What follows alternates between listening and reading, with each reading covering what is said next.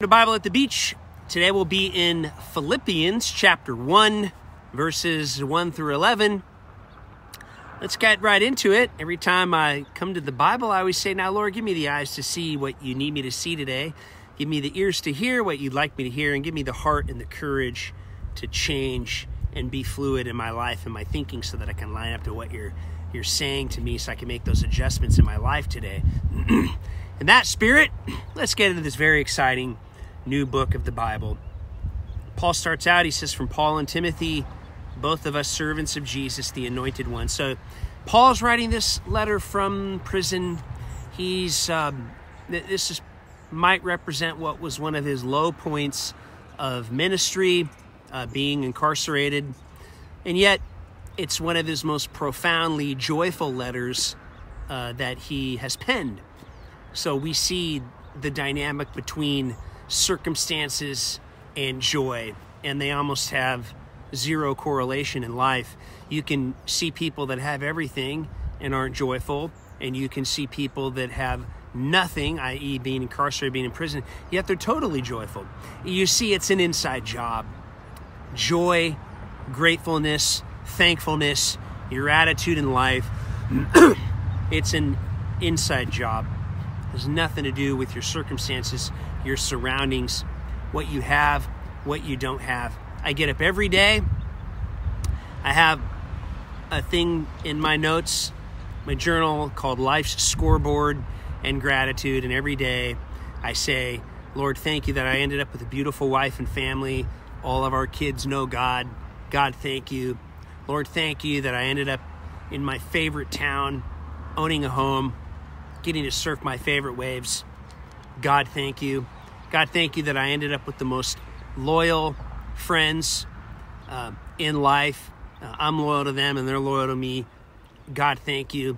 God, thank you that you helped me take my education to completion. I have a doctorate. I have a platform to teach.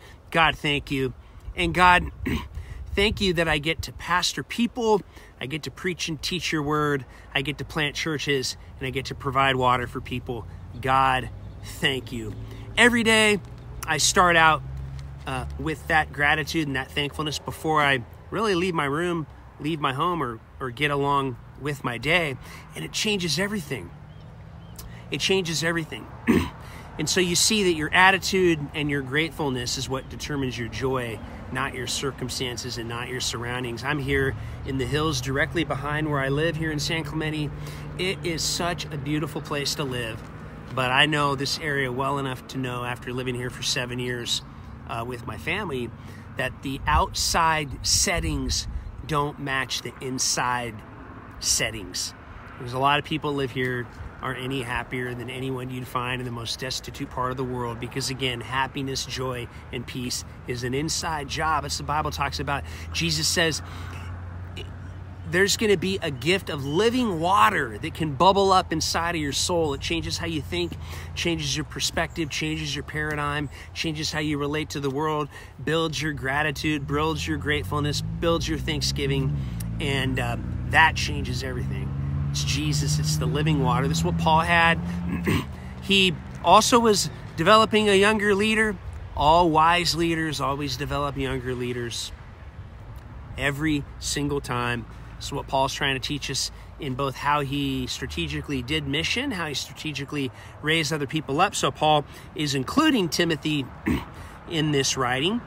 And he says, to all the devoted followers in Philippi, including your pastors, and to all the servant leaders of the church. So Paul makes it really clear what his audience is. He says, may the blessings of divine grace and supernatural peace that flow from God, our wonderful Father and Messiah, the Lord Jesus, be upon your life. So again, we see Paul in his circumstances, incarceration in prison, talking about a peace, a supernatural peace.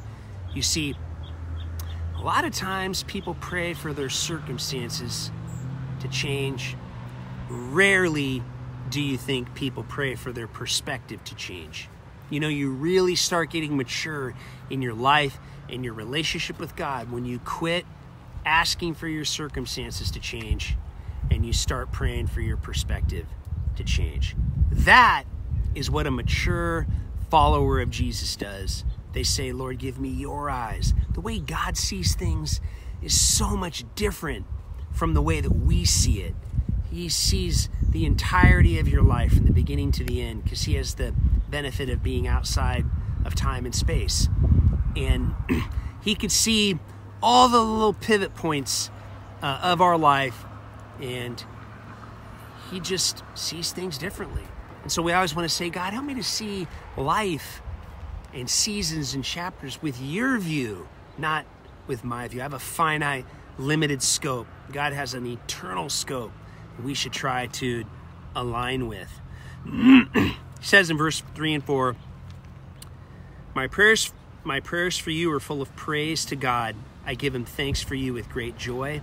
I'm so grateful for our union and the enduring partnership that began the first time I presented to you the gospel. I pray with great faith for you because I'm fully convinced that the one who began his gracious work in you will faithfully continue the process of maturing you until the unveiling of our Lord Jesus. You know, God has a totally different plan for our life than we do. We gravitate towards comfort and accomplishments.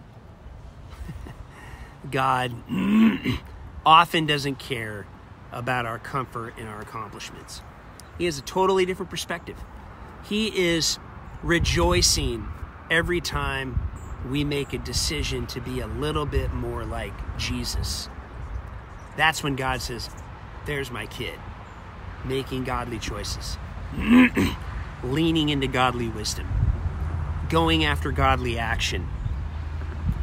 And so that's what it means to be mature to the unveiling of Jesus Christ, aligning with his view for us. He says, it's no wonder I pray in verse 7 with such confidence, since you have a permanent place in my heart. You've remained partners with me in the wonderful grace of God, even though I'm here in chains for standing up to the truth of the gospel. Now, you'll find your commitment to Jesus lands you in different spaces and places. Paul took the mountaintops with the prison basement in same viewpoint. Life's full of mountaintops and peaks. It's also full of valleys and difficulties. And it's interesting that Paul would write my favorite book, Philippians, in the New Testament, from the hardest of circumstances. He's trying to communicate something here. And it has nothing to do with that. Again, it's an inside job. God, give me peace, give me love, give me life that flows in me and through me and out of me. Then verse 9, he says, I continue to pray for your love to grow and increase beyond measure, bringing you to the rich revelation of spiritual insight in all things.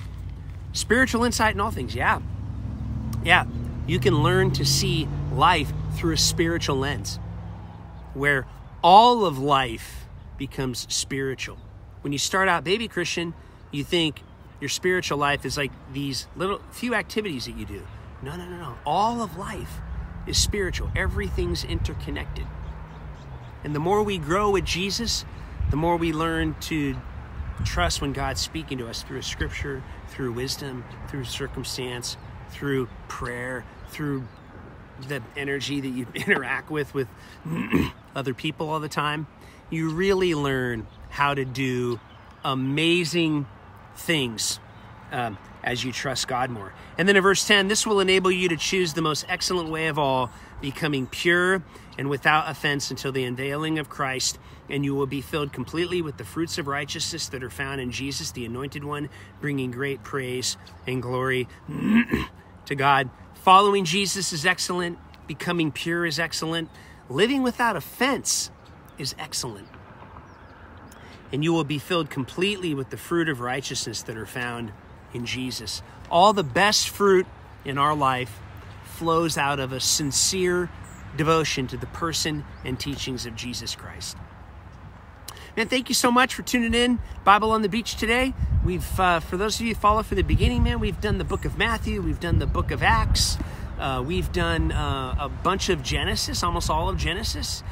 We've done Ephesians. Now we're doing Philippians. We've done 175 episodes now. I'm so thankful for those of you who are joining us in this daily dose of encouragement called Bible at the Beach. Until next time, I hope you have a beautiful day. Stay strong. In Jesus' name.